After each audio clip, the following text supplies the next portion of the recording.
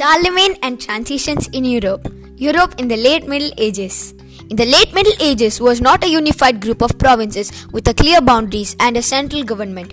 It was a loose collection of territories whose borders were always changing. It did not have any army.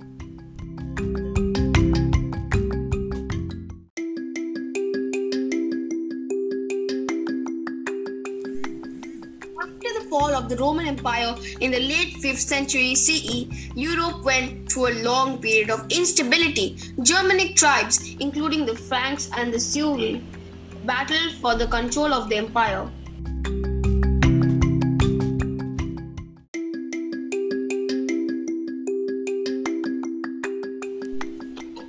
In 768 CE, Charlemagne became the king of the Franks.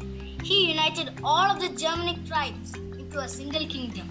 Under his rule, the Franks became the leading power in Europe.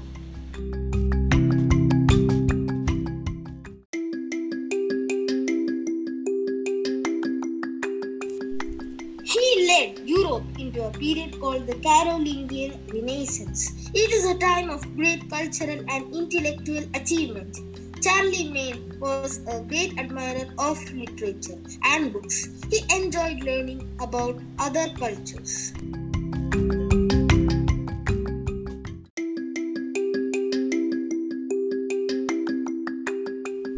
Under his rule, a library was built and scholars were given the job of writing books of history, poetry, art, and philosophy.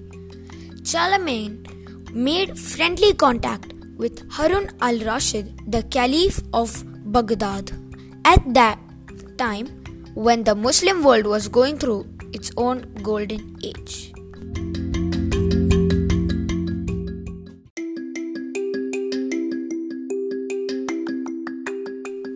Over the next several centuries, the unity that Charlemagne established gradually fell apart.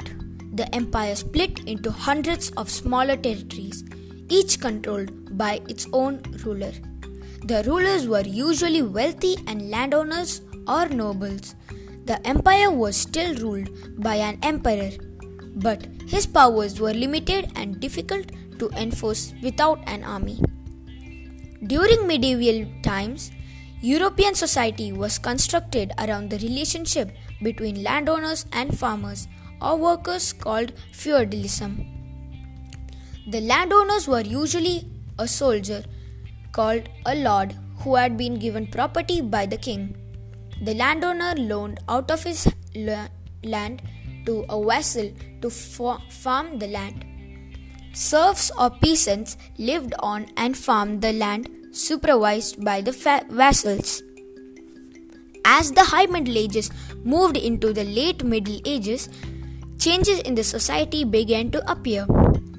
During the 13th century CE, the rise of the citizens created a new kind of social structure, the burgher society. The burghers were usually wealthy and became cities officials. Burghers had more privileges than regular citizens. They didn't have to pay taxes or fines. They didn't need to be soldiers during times of war. A crime against a burgher was considered to be a crime against the city. In burgher society, money became the most common way to show wealth and buy goods. In addition, trade became more organized with groups of merchants working together to deliver goods and set prices. The Hanseatic League, formed in the 12th century CE, was one of the most famous of these agreements.